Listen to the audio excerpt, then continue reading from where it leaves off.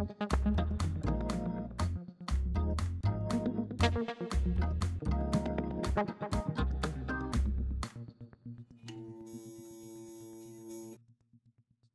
everyone. Welcome back to a special part 2 episode of Scripts on Scripture. I'm your host, Heather Preston, and once again, I am seated with a special guest, Asha Ashley. She's a writer, she's a pastor, she's an incredible friend of mine, and we've been having an incredible conversation about the supernatural, about the spiritual realm, and what it looks like when it invades our natural space. For me, the hardest loss would be losing my daddy. Mm-hmm. And I can remember the first church service I was in after he passed during worship, and it was powerful. Worship was powerful. Mm-hmm. But we got to one song in particular, and I couldn't even stand anymore. And I felt so conflicted in my spirit because I knew God was worthy. And I wasn't angry with God. I wasn't, my daddy, I mean, the man loved Jesus. I mean, mm-hmm. He loved Jesus and was not scared. Mm-hmm. And talked about heaven to the point where literally, I mean, it made me uncomfortable. Yeah. He did. I remember, I'll never forget, there was one day we were sitting on the patio and he kept talking about heaven. Mm-hmm. And I knew Asha, what he was trying to do. He was trying to prepare me. Yeah. But I just burst into tears. I said, Daddy, I'm not ready. I'm not ready. Yeah. He just held my hand. He said, I know. But then sitting in that church service, unable to worship, and I just was praying. I said, God, like, I know you're worthy. Yeah. I know you're worthy, and I want to, but I've got nothing left. Like I'm empty. Mm-hmm. I will never forget the presence.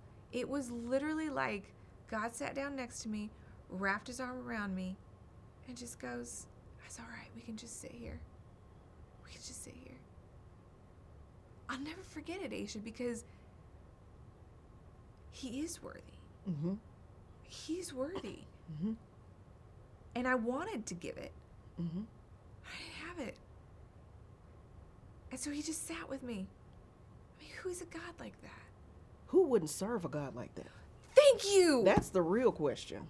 Because, I mean... Why wouldn't we serve God like that? Because it's like, if you've experienced any amount of life, and I mean, like, really experienced stuff. Yeah. You know that there comes a point where it's not worth it. Mm-hmm. And honestly, I'm thankful for that point. Mm-hmm. Because I really do believe that God uses those broken places mm-hmm. to get us to recognize, like, I've got so much more. Mm-hmm. I've got so much more. Mm-hmm. What you're chasing after right now is never going to fill you. Mm-hmm. It's never going to fill you.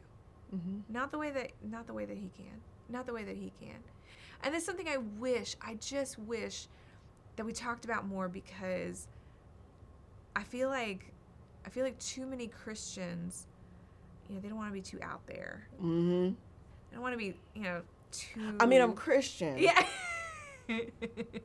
But don't look too close. Exactly. And I don't want to do anything. Yeah. I'm Christian, so I do have foundational principles. But I'm not that Christian. I don't want to be that Christian.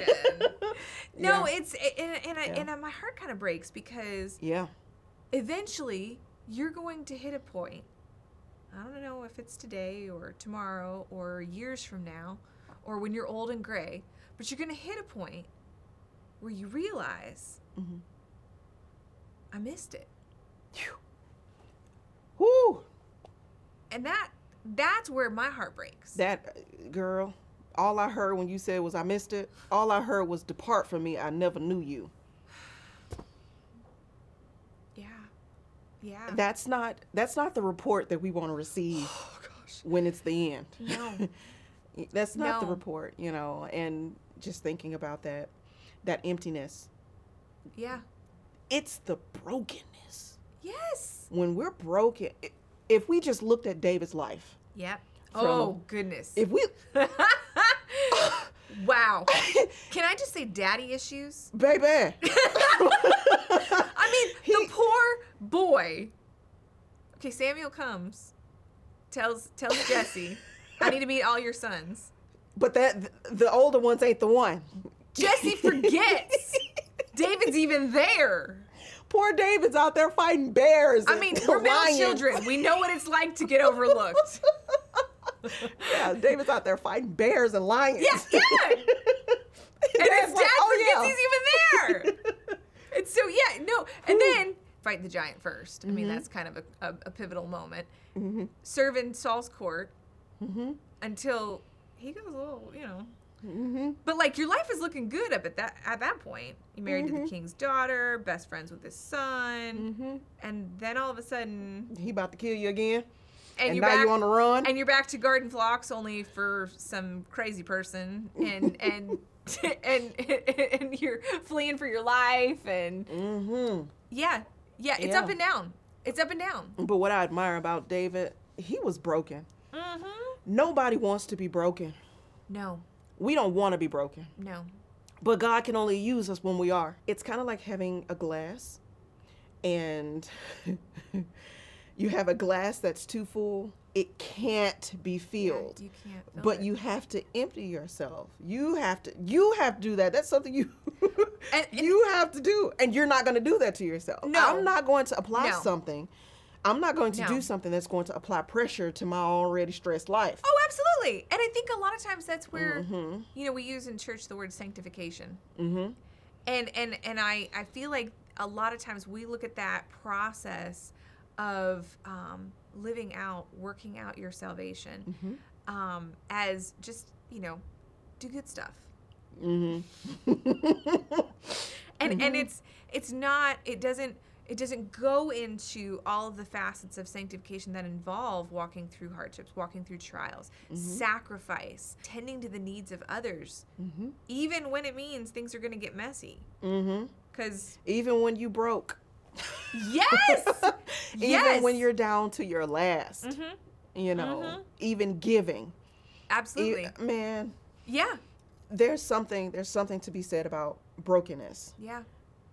God can only use us when we're available. Absolutely. And I'm going to tell you right now, when the sun is shining, we are not available. We're not available. Why? Because everything is going well. It's great. The sun is shining. Everything's working out. Yeah. I'm loving life. I'm running through the daisies. I mean, but the minute something starts to go wrong as we see it, exactly. then all of a sudden, wait a minute, God. Yes. All of a sudden, our prayer lines start opening up. You hit those knees real quick. It's like, oh, wait. We start dusting off the kneecaps. Let me get down here and pray, God. But again, you're kind of like wanting that microwave. Yeah, version. like, if I pray real quick, you can, this turnover. Expedite this process, Yeah, but the breaking is something about it, something to be said. Yeah. It makes great leaders. Absolutely. A person who is thrust into power without any type of training, History is replete with leaders who were thrust into a position of power too soon. Look at Saul. Oh, yes. Saul was the people's choice. He was gorgeous. Handsome, big and tall. They said head and shoulders above every other man. Yeah. I mean, an Adonis. There you go. But then when he decided to disobey God and to go do his own sacrifice, when he started doing things outside of the will of God. Yeah. And then little old David, little sheep boy, little Mr. Forgotten, is all of a sudden anointed. Look how he crashed. Oh, yeah. And it was crazy because David was anointed to be king. He was. And still had to serve under another king. Oh, exactly. That was humility because... Absolutely. And then this man throwing javelins at him. He trying to literally pin him to the wall. And there are so many times where David had an opportunity. He could have threw it back. He could have. He could have walked out. And honestly, there were so many instances, even when he's in the wilderness on the run for his life, and Saul is hunting him like an animal. Yeah. Where he could have he could have killed Saul. Yeah, could have win. And you know that the band of men who was still loyal to him had to have been questioning. Oh, yeah. Why don't you just end it so we can go home? And I know they were tired. Yes! Are you kidding me? And then because of the way David is, I'm pretty sure David cried a lot. Uh-huh. I bet they were, I bet in that cave they were like, Uh-huh. he crying again, Yeah, y'all. here it goes again. David's crying again. Somebody get the harp. Somebody break out the fiddle. Yeah. About to get a couple of washboards Somebody and a drown fiddle. him out, please. Just do a couple verses. Let's see if we can pick up his spirit, guys. And then when he became king, Yeah. and there was a point where his own son started listening to other people around him. Absalom. Oh, yeah. Listening to other people around him. Yeah. Gas him up. Yes. Tommy, you can go down here and be king, right? Yeah. Absalom gassed him up. Mm-hmm. Mm-hmm. David is literally king. Mm-hmm. So, oftentimes Christians think that once you've got to a certain point, you've made it, and that's it. Exactly. And that's what I'm talking about. When you're like choosing, no. You feel like you've made it. No. David could have felt like that. Well, and I've even heard Christians talk about that being the favor of God. But what that tells someone who's going through trials and going through struggles is that your life doesn't look like that. Therefore, you must not have the favor of God on your life. I'm going to tell you right now. I said, God, every time God gifts me anything, anything, I say, okay, Lord, I don't know what I've done, but Lord, forgive me. Because the goodness of God leads the heart to repentance. Yeah. We have to, as Christians, we have to turn daily. Yes. And that was where Saul messed up. Oh, yeah. Saul got on his high horse. Absolutely. And if you look at it too, refused to be held accountable. Yeah. I mean, if you look at David, okay, so he screws up a number of times. Yeah. Yeah. There was one point he was about to kill poor Nabal. Big time. So so there's there's that whole sequence of events that leads to his child being sick. Mm-hmm. And Nathan even tells him. Yeah. He's like, this one's on you. Yeah. This one's on you. This is a consequence of your sin. Mm-hmm. And I can't get over in that passage the way that David so openly repents, because he's king. He's king. Mm-hmm. In those days, he could have been like off with his head. Yeah. Don't tell nobody. And you can tell him. And it's like, you there could have been a number of ways he went about that, a number of ways that other kings in the Bible did. Yeah. And instead, he refuses to be comforted, puts on sackcloth, goes out, lays in the dirt, sleeps outside, mm-hmm. and repents, mm-hmm. openly repents for what he did. And I mean, that type of honesty in the face of the consequences, and granted, like, it was tremendously wrong what he did, mm-hmm. but that open willingness to be held accountable, I feel like that's what the Bible points to when it talks about David being a man after God's own heart. Yes, because that moment showed you what he learned in the backside of the desert with those sheep. Yes. Because his relationship with God was more important to him than all the riches of the kingdom. Exactly. He literally had like 700 wives and concubines, and all he had to do was say, God, I want more. And he'd have given him. Yep. But then this thing, it wasn't the fact that he cheated and he, assassinated the woman's husband. Yeah. Yes, that was wrong. But the part that caused the breaking was he committed an offense against God. Yeah. I feel that if Christians would stop being so worked up about how other people perceive us and realize that our behaviors and our actions can be offensive to God, that we're breaking the laws of God, that will change the course of this world. Yes. Yes. Absolutely. But we're focused on, yes. Oh, yeah. We're focused on looking the part. Yes. We have arguments about how Christians should look and how, we fight about why you dress the way you dress. Oh, exactly. And why you have this. And, if you don't have this much money, we're fighting about the wrong thing. If we were able to take a step back and begin to count up the cost. Yes.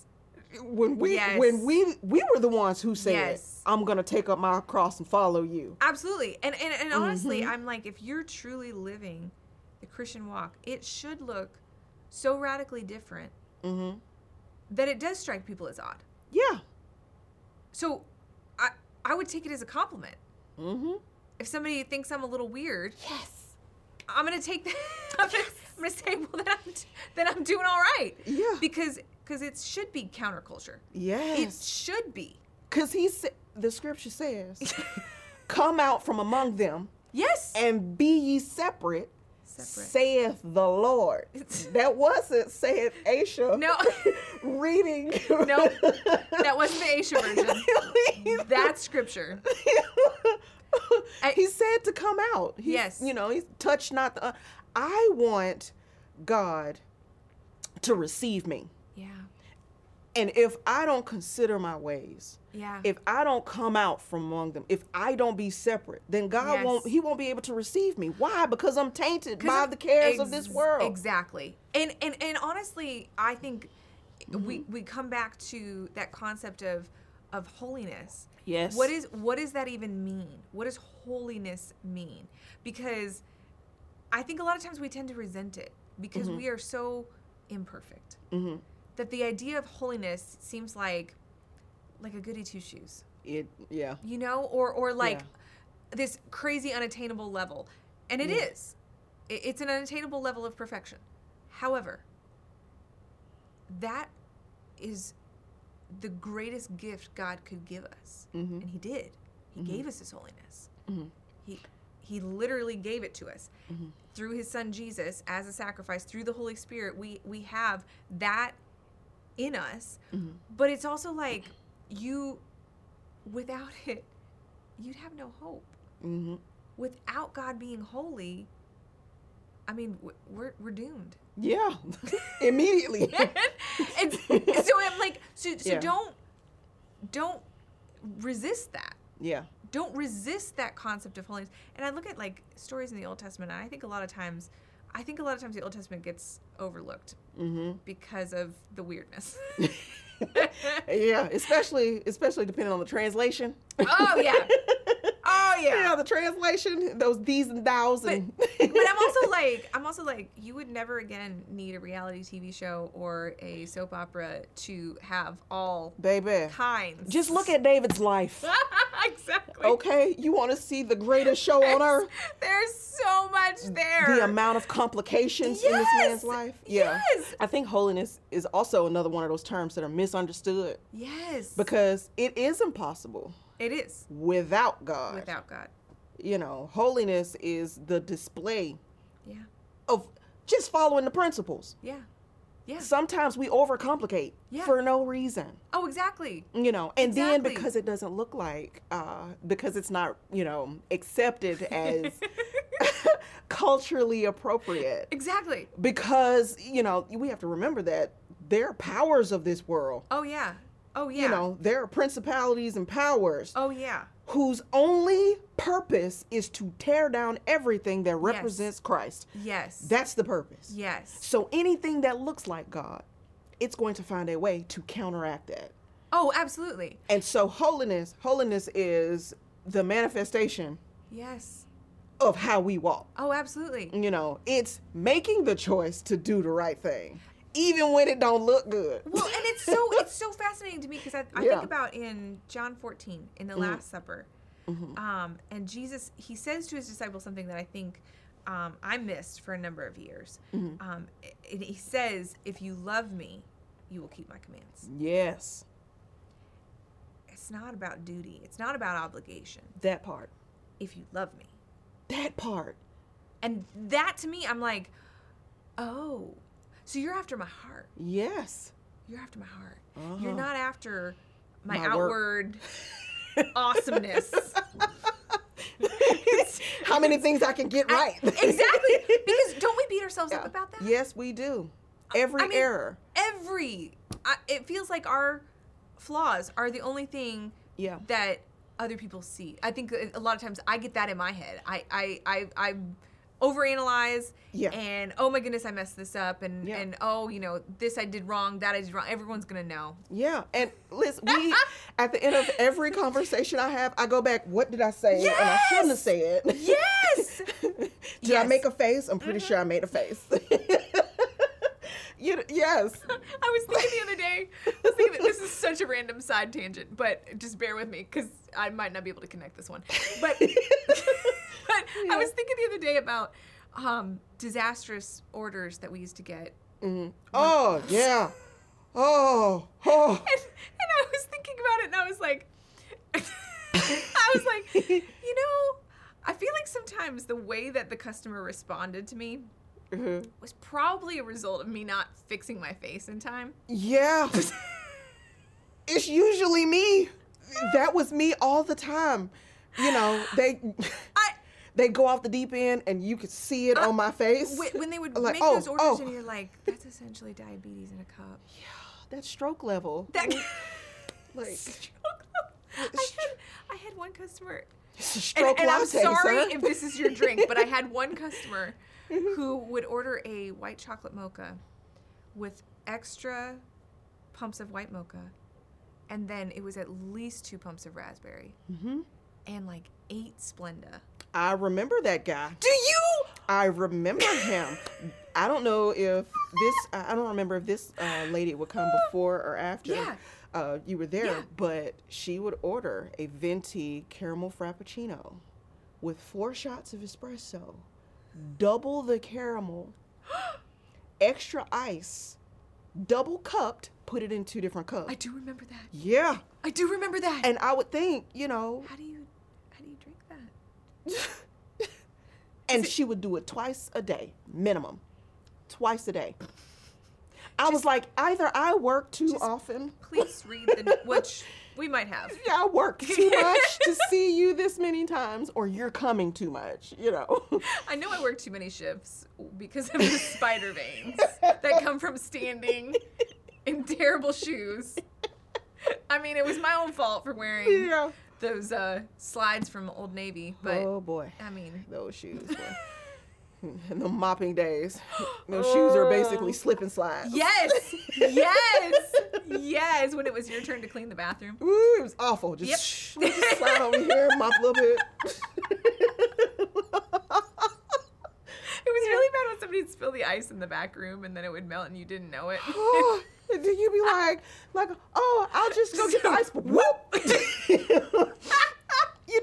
I now work in work comp. I question why we didn't get any work comp benefits. My new role is Lori was too nice. Lori was too nice. I wouldn't have done that to her. But no, that was a side tangent that I'm not sure I can connect to anything else. So, but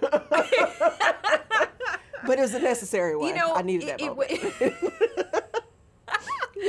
No, going back to David though, because he uses a word that I thought was really significant in Psalms. What is it? I wrote it down. Psalms 34:18. When he says that the Lord is close to the brokenhearted. He comforts those who are crushed in spirit. The word for brokenhearted that he's using is saver, and that word is like utter and complete destruction, like total loss. And I thought about that in terms of what he's saying, because the word, the understanding rather, when the Old Testament was being written, they didn't differentiate between heart and mind in terms of decision making. So when the Old Testament talks about guarding your heart, it's talking about both. Yep. And so when David's talking about an emotional wreckage that's utter, total, complete, it's like that encompasses any trial we could face. And I mean, you have to figure, like, at the point that David was writing this particular psalm, he's on the run from Saul. So he's lost everything. I mean, at this point in time, he's homeless, wifeless, friendless, daddyless. I mean, because I'd imagine that in a lot of ways, Saul was like a surrogate. Yeah. Until he went crazy and started throwing spears at him.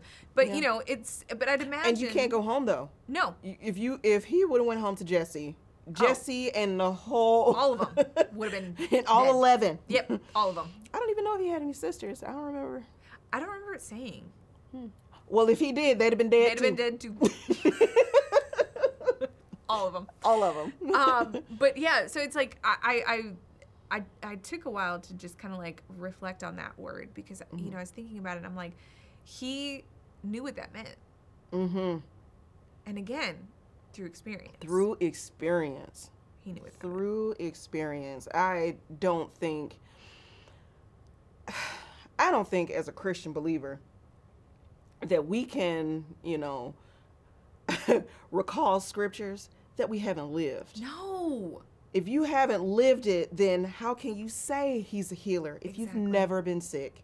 Exactly. If you've never had to care for someone who is sick. Mm-hmm. If you've never experienced something, soul rendering. Mm-hmm. How can you say he's a good God if you've never experienced bad? Exactly. and it's like, and it's okay. I feel like a lot of times, as a Christian, you feel like there's a certain level of spiritual you're supposed to be when talking to other Christians. Yeah.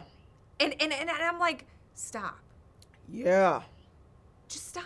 Like, you go through what you go through in life. Live all you can for Christ as boldly and as honestly as you can. Mm-hmm. But don't make it up. Mm-hmm. Like you said, if you're quoting scripture and you're saying these things about God, yeah, sometimes it's a declaration of like, I believe this to be true. Mm-hmm. But if you haven't walked it out, it's okay. Mm-hmm. Get with somebody who has. Yes. Learn from somebody who has. But it's okay if you aren't there yet. It's not like it's your walk. It's no measurement. Your walk. Yes, there's no measurement. And he's going to grow you in a way that only you can grow. Mm-hmm. He's going to teach you in a way that only you can learn. Mm-hmm. But there should be no pretense. Yep. And I think that's one thing that we take a lot of our cues from society when it comes to the way that we structure relationships. And I think especially when it comes to between men and women, but even just overall in society, I think a lot of times we resent the idea that someone is further down the road than us. It's like we want to one up. Yeah. Like it's a competition. No. Yeah. Because the Bible goes over and over again talking about being the family of God, being brothers and sisters. Paul talks about there being no longer male or female, no longer slave or free, no longer there. All of those societal restrictions, what Paul is pointing out are the restrictions that society says are on people. He's like, no. Yeah. You're all walking this together. Yeah.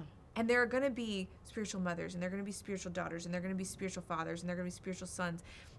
But I think that a lot of times, we still look at it in terms of they've got it better, or they're further down the road, or they're just more spiritual, or the that took place in the Bible were because they were more spiritual than I am. Like you have a hard time believing it for yourself because, well, I'm not Elisha, so therefore. Yeah, right. Right. Elisha didn't know he was Elisha. Okay? Yeah. He was walking out his faith. He was walking out his salvation. And that walk meant more to him than anything else. Yeah.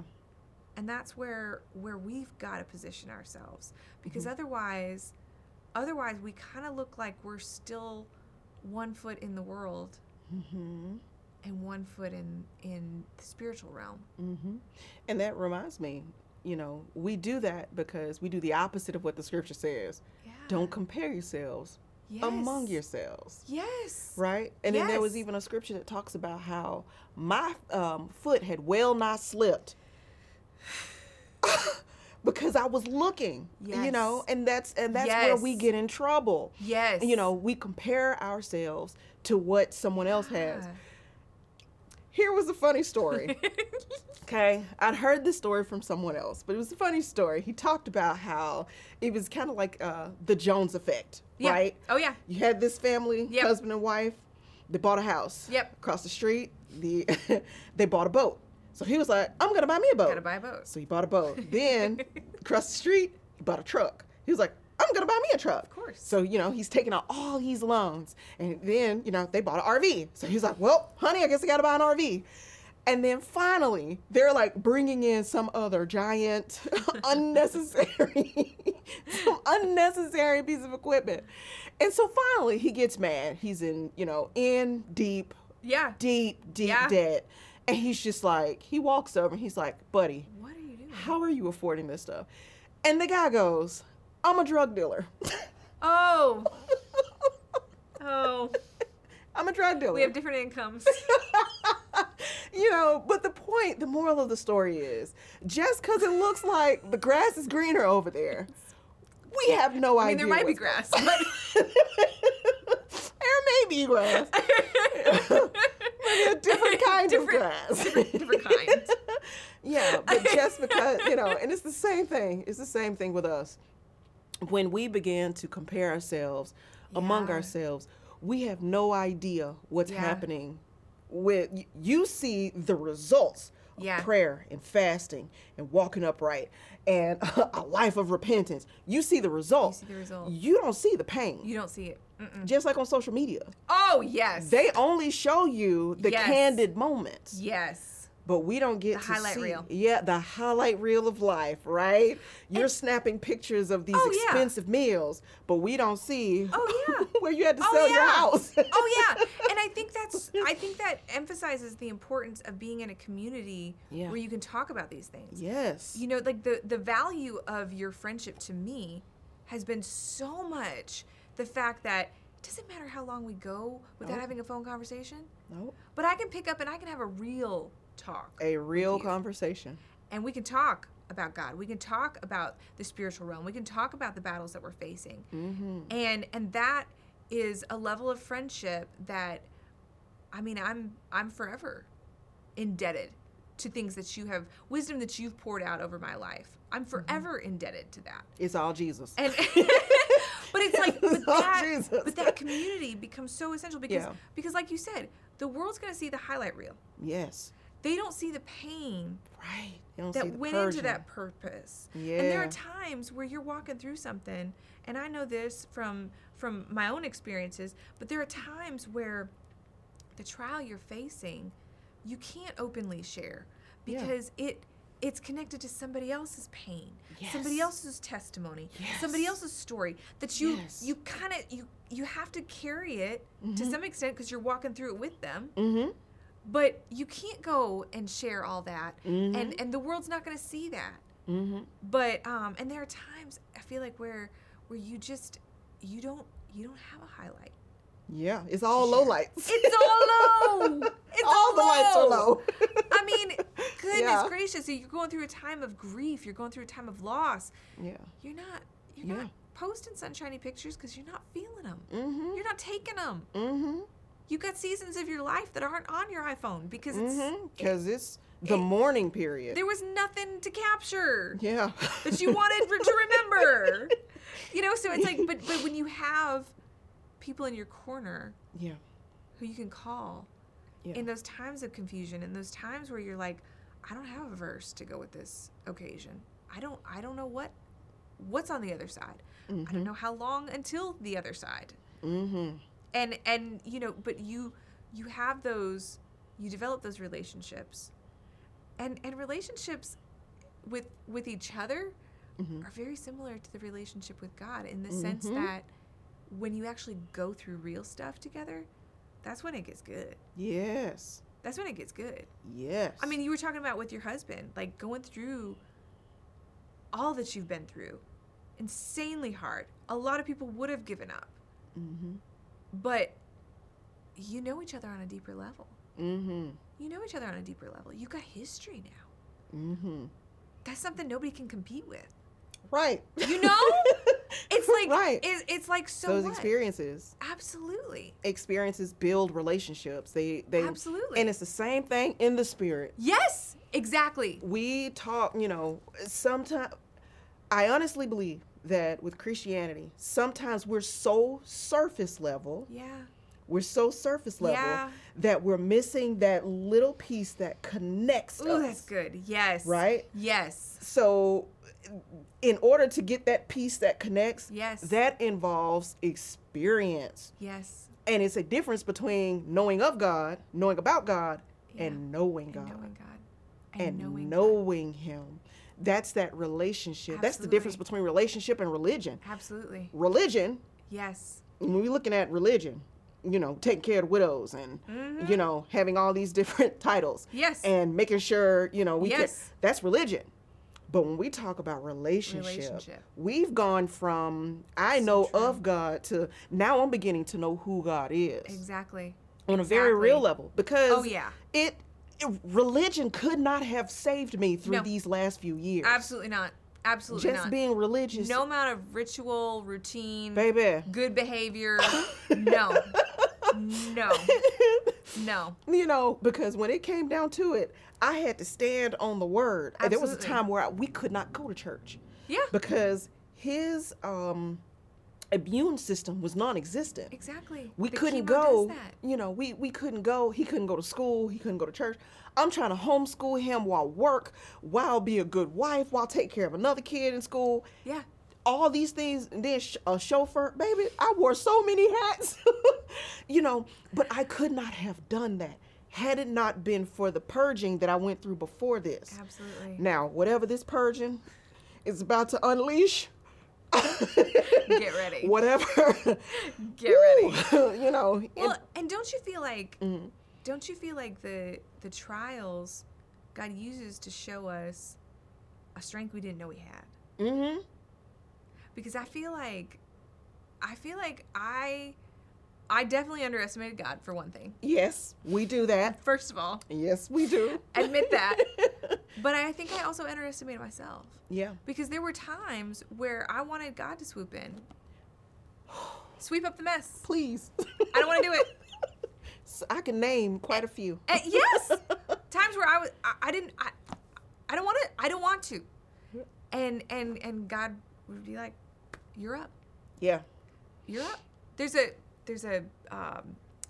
C.S. Lewis quote. It's in the Prince Caspian, the second one. But Aslan, he's like the Jesus character, and the one brother, he's asking, like, why hasn't he just shown up? He could fix this in a heartbeat.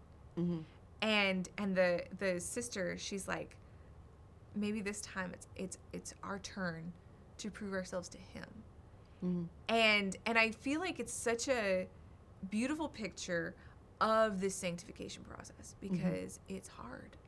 Because there's so many times where we want to be like, well, you could just come in and fix this really fast. Yeah. And it wouldn't be that hard for you. And so I feel like that's what should happen. Yeah. And God's like, no. Yeah. You need this. Yeah, learning how to deny ourselves. That's fasting. And truthfully, like, God doesn't need our help. Right. I mean, it's not like he does. It's not like he's like, oh, gee, I can't do this without you, Heather. No. He chooses. Yes. He chooses to do this with us. Exactly. Specifically us. Yes. I be having days where I'm like, Lord. Is that really the best option? You sure you didn't mean that? I know I'm on the roster, but I feel like I'm further down the list. Yeah, but he chooses. He chooses. And the sanctification process is the first step to holiness. Yeah. He imputes his righteousness to us. Oh, absolutely. Our version of righteous. Absolutely. Is filthy rags, okay? 100%. Our version. It's trash. Hot garbage, okay? Trash. A flaming dumpster. Floating down That's the what river. I've got to offer. That's the best I got. Congratulations. Right. So with sanctification and with holiness, that's our time where we're working with God to clean us up in the spirit. Absolutely. Cleanse ourselves from the filth of the flesh and of the spirit. Because a lot of stuff we watch on TV. Yes. Tear us up in the spirit. Absolutely. Music that I've been convicted about. Things that you listen to tear you up in the spirit. And then you wonder what's going on with my spirit. Why I'm feeling off. And I think a lot of times we're like, oh, you know, it's about, I feel like a lot of times we interpret holiness as like having a clean appearance. Mm-hmm. And I feel like God's going, no, you don't get it. Like, I want to open your mind to understand. And all that trash is just confusing you. Mm-hmm. It's distracting you. Mm-hmm. It's pulling you away from what I have. Yeah. And that's literally what the world wants. Like, to pull you away from your purpose. And the best tools that the world has are these immediate gratification. You know, oh, this is really fun. You'll enjoy it. It'll feel good. Do what makes you happy. You know, I mean, all these postmodern philosophers. You know, I was reading one. I think his name is Richard Taylor, but he was talking about the meaning of life, and he was saying that the meaning of life is to exist in the manner for which you were created to exist, and I'm like, okay. And he was saying by what your nature calls for, essentially. I'm paraphrasing, but that was essentially what he was saying. The factor that's ignoring, that perspective is ignoring the do what makes you happy mentality. Mm-hmm. What it chooses to overlook is that you can choose freely, but you can't choose without consequence. That part. And that's the difference. Mm-hmm. Because sure, you can choose that. Yeah. And God's probably not going to stop you. Mm-hmm. But you can't choose it without consequence. Mm-hmm. And even if you don't experience the consequences, somebody else will. Mm-hmm. I've watched it. You know, I mentioned our fostering earlier. Mm-hmm. I've watched the consequences of somebody else's poor choices fall on the heads of innocent little children. Mm-hmm. And it's tragic. They didn't do anything to deserve it. Right. But somebody else made a choice. Yep. That led to instant gratification. Yep. And long-term suffering for somebody else. Yep. And that's the difference. Yep. And God's saying, no. It's not about works. I mean, the Bible's very clear about that. Yep. Even for the Israelites. You know, we look at all the sacrifices and things like that and the laws. And I think it seems like, oh, it's so restrictive. Yeah. No. In the same way that we were saved by grace, so were they. Mm-hmm. But God's pointing us toward a lifestyle that's not infected by the world. Yes.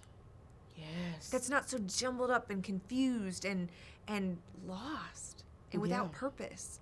Yeah. Because if you're not tied to a purpose, I'm sorry, Asha, watching your son suffer for 3 years it's not worth it. Yeah. If it's not part of a larger purpose. If it's not, you know, and you know, when I got to a place pretty early on, after I was diagnosed and I was still having seizures and I was still scared to go to sleep at night and I was, you know, struggling with all these medications and it's causing all this pain to my family because they're watching me and they're scared too. And it wasn't worth it. Yeah. If this isn't part of a larger purpose, it's not worth it. It's not worth it. Yeah. It's too painful. It's too hard. Yeah. And it goes, you know, just like you were saying, it goes right back to David. David is... He's got a lot of lessons. He's got a lot of lessons to teach. It goes right back to David. Even with his instant gratification of his time with him and Bathsheba. Yeah. Even with this moment, what set him apart, was the fact that he saw deeper than just, you know, it's not just about the child. It's not just about her. Yep. It's not just about me. Because at any point, he could have said, I'm the king. I could do whatever I want to do. Exactly. At any point. But it was the fact that he had broken. Yeah. He had tainted. He had, you know, created a rift between him and God. Exactly. Him and his God, you know. Exactly. And that's what happens. Exactly. When we allow anything to filter into our spirits, then anything goes. Exactly. Then whatever makes me feel good goes. But then we're not thinking about the fact that, okay, but is this drawing me closer to God? Or is this creating a divide? God said nothing, I will let nothing separate me between me and the love of God. Yes. Okay, well then why am I so distant? Yeah. It's nothing that God It's did. not him. I've allowed something. Yeah. He even, that scripture even goes down and he started listing stuff off. I won't let death. I won't let sickness. And, so we looking at this like a roadmap, like, oh, I didn't let any of these things. But then you let stuff come in your spirit. Yeah. You feed yourself all this stuff. You allow people to talk any kind of way around you. You allow this stuff to filter into your spirit. Exactly. And then you expect God to just come in and you know what would happen in the Old Testament? Dead. We Insta-death. we have instances. It wasn't long after they had built the Holy of Holies. Mm-hmm. Yeah, they have to tie the rope around them. Yep. So in case you went in not ready. Yep. We have to drag you out. And the very first high priest, his own sons, are the ones that disrespect. Yeah. It wasn't about not following the rules. Nope. It was the law of God. The fact that you allowed something to continue against God. Yeah. It was never about the act. It's it was not the about fact the act. that No. you won't turn. No. No, because even Jesus, he points out it's not even the adulterous act. Like the adultery isn't the problem. It started in your heart. It started in your heart. That's you did the it because you problem. wanted to. Yes. And you let that desire control you. Rather than being controlled by my spirit, you allowed another. Because you fed it. You fed that thing. Yep. Whatever whatever you think, sit around and think about. And because listen, we don't just, you don't and just some wake other, up one day and go, oh, I'm going to fall into bed with this guy. I think I'm going to have an affair today. No. You have sat there, you've thought about it, and you turned it over and how you going to do it. And it's premeditated. Yep. And then it's guilt that make you apologize. It's guilt. Yep. And not an actual turning. Exactly. And not an actual. It's you the just shame. mad because you done got caught. Yep. And I think too, it's like it's the shame. Yes. Makes you isolate. It makes you hide. It makes you. Yes. Makes you resent God. Yes. Makes you resent the holiness. Yes. That holiness is your salvation. Yes. You don't want to isolate from that. And that's why God convicts, not condemns. Exactly. He convicts your heart. Oh, absolutely. Because when your heart is convicted, Yep. then I messed up. Help me. Let me check myself here. But when you're condemned, yes, you hide it. You hide that sin. You hide. Well, I ain't gonna tell nobody about that. Yeah, exactly. But when you're convicted, I did that, Lord. And that's the difference between Saul's response and David's response. Yes. That's the difference. I have an example. Yes. Between the flesh and the spirit. Yes. Again, David. Poor kid. When David was king, and I just look at, how we walk today as people, as Christians. And David had two lines, right? Yeah. Two lines of legacy. You had Absalom, and then you had Solomon. Mm-hmm. And I don't know how old they were when they were alive. I just know that at one point, Absalom was going to be king. Yep. But he allowed the flesh to rule. He did. And, that's when he started listening to other people. And when we surround ourselves by people that are not spiritual minded, when people who are all for whatever you feel like today, however you feel like we're going to, you start following after your flesh, because your flesh is never full. Your eye is never full. Oh, yeah. And then all of a sudden he wanted the kingdom. Yeah. We're like, baby, you're in line for the throne. You are already in line. You're already going to get it. It's going to be yours. But because he surrounded himself by flesh-minded people. Exactly. By people who cater to, I think you should do it like this. Again, and the accountability. Yes. I think set him up. Mm-hmm. And it was crazy because David was just like, let him have it and walked away. Yeah. Like, what? And I think, don't you think that in some ways that showcases to why God didn't want his people to be ruled by a king? Yep, it sure does. It sure does, because that place of power. It's too much for It's too much for humans. Yep. And so just continuing on this line of thought, so that was Absalom. Absalom ended up, trying to go to war for this his own kingdom that David was just like, have it, son, and walked away. Go for it. And ended up getting killed. Yeah. Okay, getting murdered. Yeah. Okay. And then, I don't know how much time passed, but then you have Solomon. Yeah.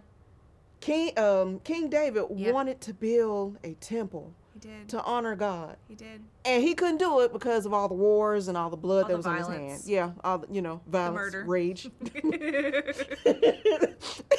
The murder. Just to, throw that one out there. But Solomon took his desire that God would build a kingdom through him. I mean, a temple through him. And it just showed me that both boys came from David. They came from the same source. Same they dad. came, which means to me that we're all given the same opportunity. Yeah. If we follow after the flesh, if we follow after our personal desires, we will not be pleasing to God. No. He said, if you keep my commandments, if you first seek the kingdom of God, all these things will be added.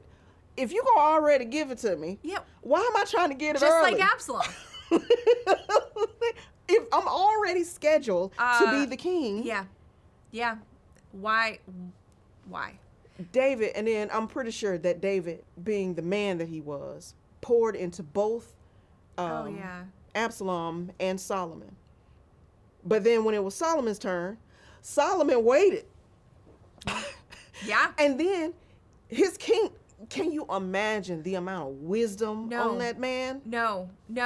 And peace. Because that was one thing.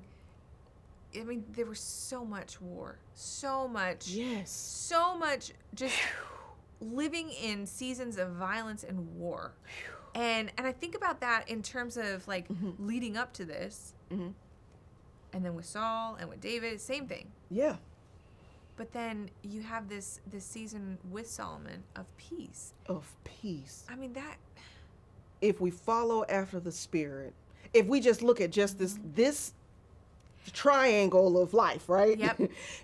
Where you have David and then David's two sons that we're referring to. We ain't saying that David only had two boys. We just talking about... We understand. There were others. If we're just looking at the three of them, if we follow after the flesh... then we're so focused on what we want for ourselves that we miss the mind of God. We miss all those relationships. Our lives are cut short. Oh yeah. Absalom could have lived forever. And even with Solomon, ultimately, when we watch him derailed, what happens? When we watch him derailed by the flesh and the immediate gratification and compromises and things like that, then all of a sudden we're back to war. We're back to war. But as long as he was following after the Spirit. Yeah. And then when we get caught up. Yep.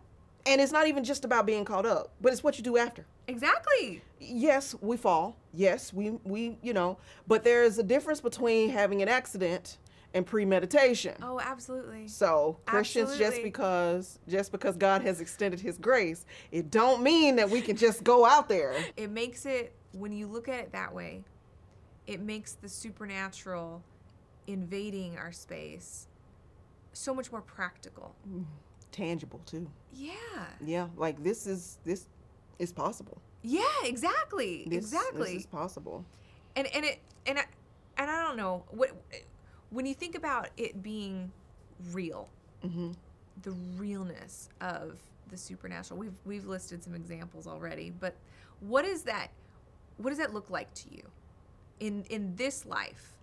What does it look like for the supernatural to be real and an everyday kind of thing, not just supernatural is when we die and we go to heaven? Yeah, it's living. It's literally living. It's everything. Sometimes we overcomplicate in our minds. We we overcomplicate mentally, because when we hear spiritual, we automatically feel that there is a divide. Yeah. When there really isn't. When Jesus rose on the third day, he gave us back. Yeah. He gave the Holy Ghost, Holy Spirit that dwells within us, which means we have access to God. Access, yeah. Before when they were sacrificing, there was a divide. Mm-hmm. But when Jesus was resurrected. Yeah. You know, when he was talking about how during that crucifixion, when that veil was ripped. Yeah. That was the divide between us and God. Exactly. Now we're able to go boldly before the throne of grace. Yeah. You know. Can you imagine how that temple veil tearing would have felt to the Jews at the time? Whew. Because, you know, obviously there were plenty who had already converted, who were already following Jesus' ministry. But until Jesus' resurrection, I'm talking about like immediately after, until his resurrection, and you didn't have an answer. To how it happened? Or to why. Or to why it happened. Because now you've watched the one you thought was the Messiah crucified, buried, and then the temple veil is torn. Like, I don't know. To me, I'm just like trying to imagine how you'd process that. What's going through your brain? Like, what do you... It makes you question. Yeah. You have to question, you know. Question. And honestly... questions are so underrated. Yes. Questions are so good. Yes, they are. How else do you get to know somebody? You don't. I mean, seriously. And obviously, you want to approach God with humility. I'm not saying, you know, throw questions, but it's like your questions don't scare God. Right. And I don't understand where that mentality comes from. I know. That you can't question God. Yeah. And I think they've taken, and I think that, you know, it's taken on something that it shouldn't have. I think so too. Because, you know, when we question, when we ask, we can't understand unless we ask the question. No. How do we know we got an answer if we hadn't even asked the question? Oh, exactly. think about think about again the scene of the Last Supper, when Jesus is telling him he's about to leave. You know they're sitting there like, wait, what? Yeah. Yeah. Hold up. Yeah. I mean, you already weren't what we were picturing. Uh-huh. Because you didn't exactly come in riding on a white horse and, you know, conquering Rome and all of our enemies. So then now you're just going to leave? What? Right. Like, that doesn't make any sense. And what do you mean you're about to be betrayed? Who about to do this? Yeah, what? And I'm going to deny you? Excuse me. Let me go back. Hold on. But there are only two who ask for clarification. Yeah. Thomas and Philip. They're the only two who say, I don't understand. And you know the others are sitting there not like, oh, you don't get it. Like, come on. No.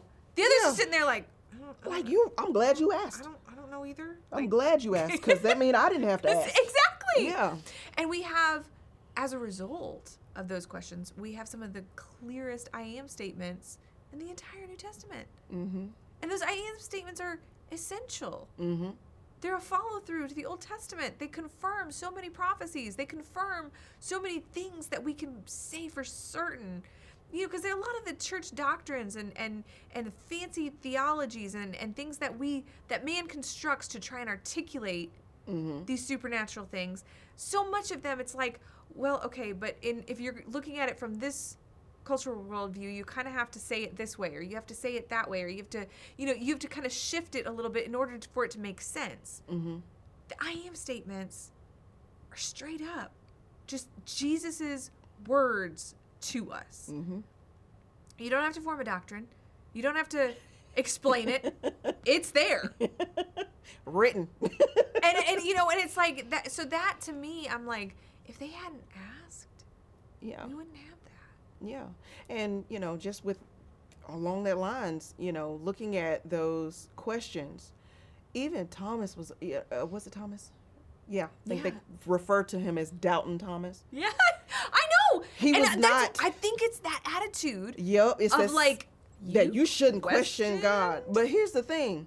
I don't think Thomas was doubting. No. I think up until this point, Thomas is now trying to regulate what he knows to be true and what Jesus has done, which has blown all this out of the water. Because now you're saying to me that what he said about getting up is for real. Yes. First of all, he gave up his life. They stabbed him. They stabbed him afterwards. Yes. Jesus gave up his life. Yep.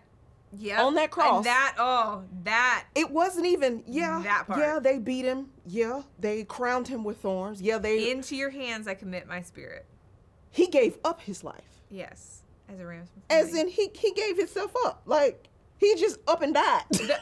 By choice. By on choice. cue. On cue. Who dies on cue? No. Okay? First of all, that's questionable. Who does? Because who dies on cue? Red flags, As a ransom. Yes. He died on cue. Knowing there was purpose to the pain. Yes. And then after 3 days, he gets himself up. Wait a minute. So, Thomas, I don't think he was doubting. Yeah. I think he was trying to rectify what makes sense and what don't. Because no one else has gotten themselves up. Yeah. And then if we go back, like, I'm pretty sure Thomas was like, this is that same one who called Lazarus out of the grave, bro. Yep. So he got himself up too? I need to see this for myself. Because, Yeah. The absolutely. Absolutely. The math ain't connecting. No. Exactly. Yeah. And I think that's such a good point. Yeah. It's such a good point because I think so often we hold back on our questions. We hold back as if we're supposed to have all the answers. Right. Like, there's no way. I said at the beginning of this conversation, I'll say it again. We are not going to solve this. No, we are not. We don't have all the answers. There's no way with our human language, there's no way to articulate fully who God is. It's like trying to take infinite and make it finite like we are. Mm-hmm. And we can't. Trying to find the beginning of an infinity sign. Where does the loop start? Wait, where does it start? Yeah, you're right. And that is the purpose of the Holy Spirit dwelling in us. Absolutely. That's the purpose. Absolutely. And I think, the word that is used in the very beginning when God makes Eve, most translations have it as a helper. Mm-hmm. And that gets so downplayed. It's like, oh, well, she's subordinate or she's second or, like we put a rank to it because that's how we think. Yeah. But that's the same word used for the Holy Spirit. Mm-hmm. And for God on multiple occasions. It's the same word. And obviously... Right. we're not outranking. We're not even close. So, but I think that in the same way that we diminish asking questions, we diminish the role of helping. Yeah. And that Holy Spirit that he puts in us to be a comforter, to be a helper to us in our trouble, to pray when we can't articulate a prayer. When God says that he understands our groanings. Yes. What is a groan? Right. But I know through experience what it is. Yeah. And a lot of the things that we deal with, it's hard to articulate. It is. But God understands. He understands what a wave offering means. Yep. He understands what, the tears mean. Yep.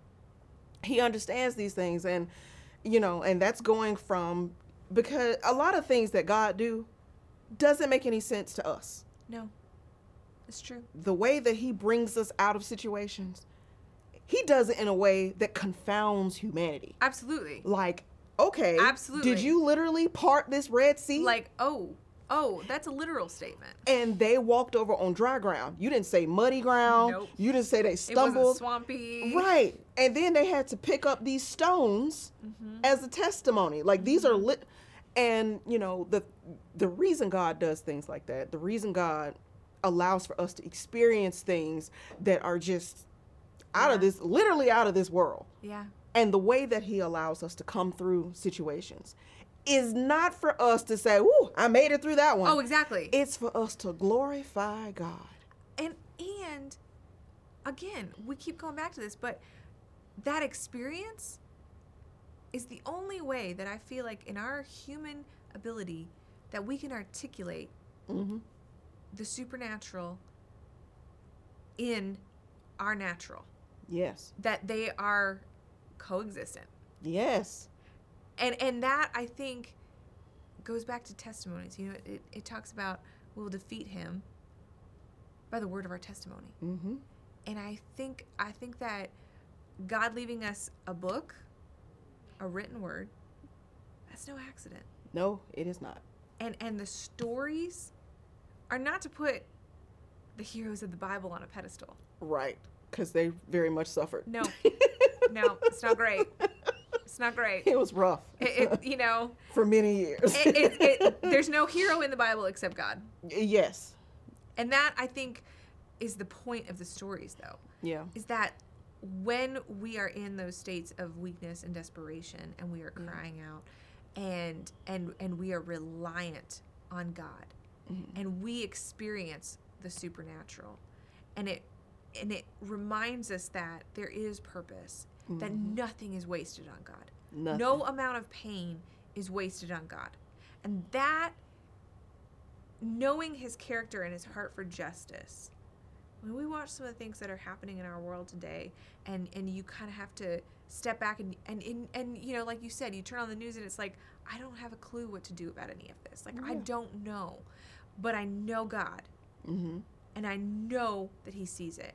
And he can't ignore injustice. Mm-hmm. So knowing his character, knowing his heart, and knowing the supernatural that I've experienced in my life, I am called to testify. I am called to testify on behalf of a God who others desperately need. And my fellow brothers and sisters need to hear that word of my testimony. Yes. Because that's how we praise him. That's how we defeat the spiritual forces of this world. Spiritual wickedness in high places. Yeah. That's it. Yes. So I think essentially what we're saying is that the reality of the spiritual world is entirely practical and natural, because it's the whole reason. That's it. Yep. It's everything. It's everything. It's living, you know. Yeah. It's experiencing the fullness of life. Yes. Because I've heard that verse, you know, wanting you to experience the fullness of life. That you know, John 10:10. I've heard that verse quoted over and over in terms of prosperity. Yeah. And I want to say no.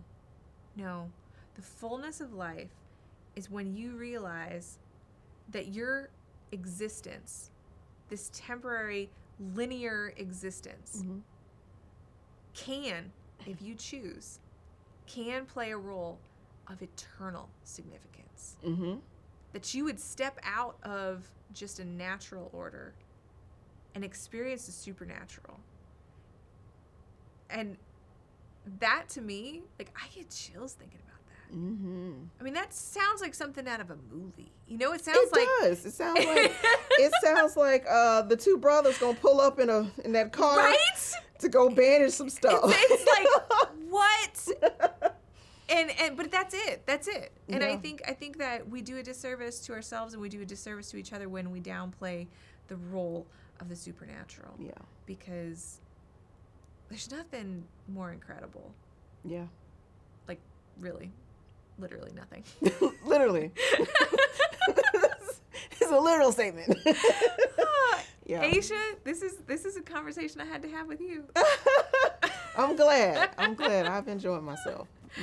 Girl, I want to say thank you, but I also want to let the people know where they can find you. So your social media handle. You can find me on Facebook, Instagram. Where else am I? It's Asha Ashley Writes. It's Asha Ashley Writes. Yes. Yeah. You also have your website. I do have a website. Yep. AshaAshleyWrites.com. Yeah. So Well, that's where you can find me. I just want to close this out by again saying thank you. Oh, thank you for having me. This has been just an incredible joy and an awesome way to kick off season 2. But if you're watching or if you're listening, don't forget to like, subscribe, join us in the comment sections. We would love to hear from you, and I'll be on there checking up on those comments and following up with you. Any questions, just just leave a comment and let's have a conversation. So thanks again for joining us, and I'll see you next time.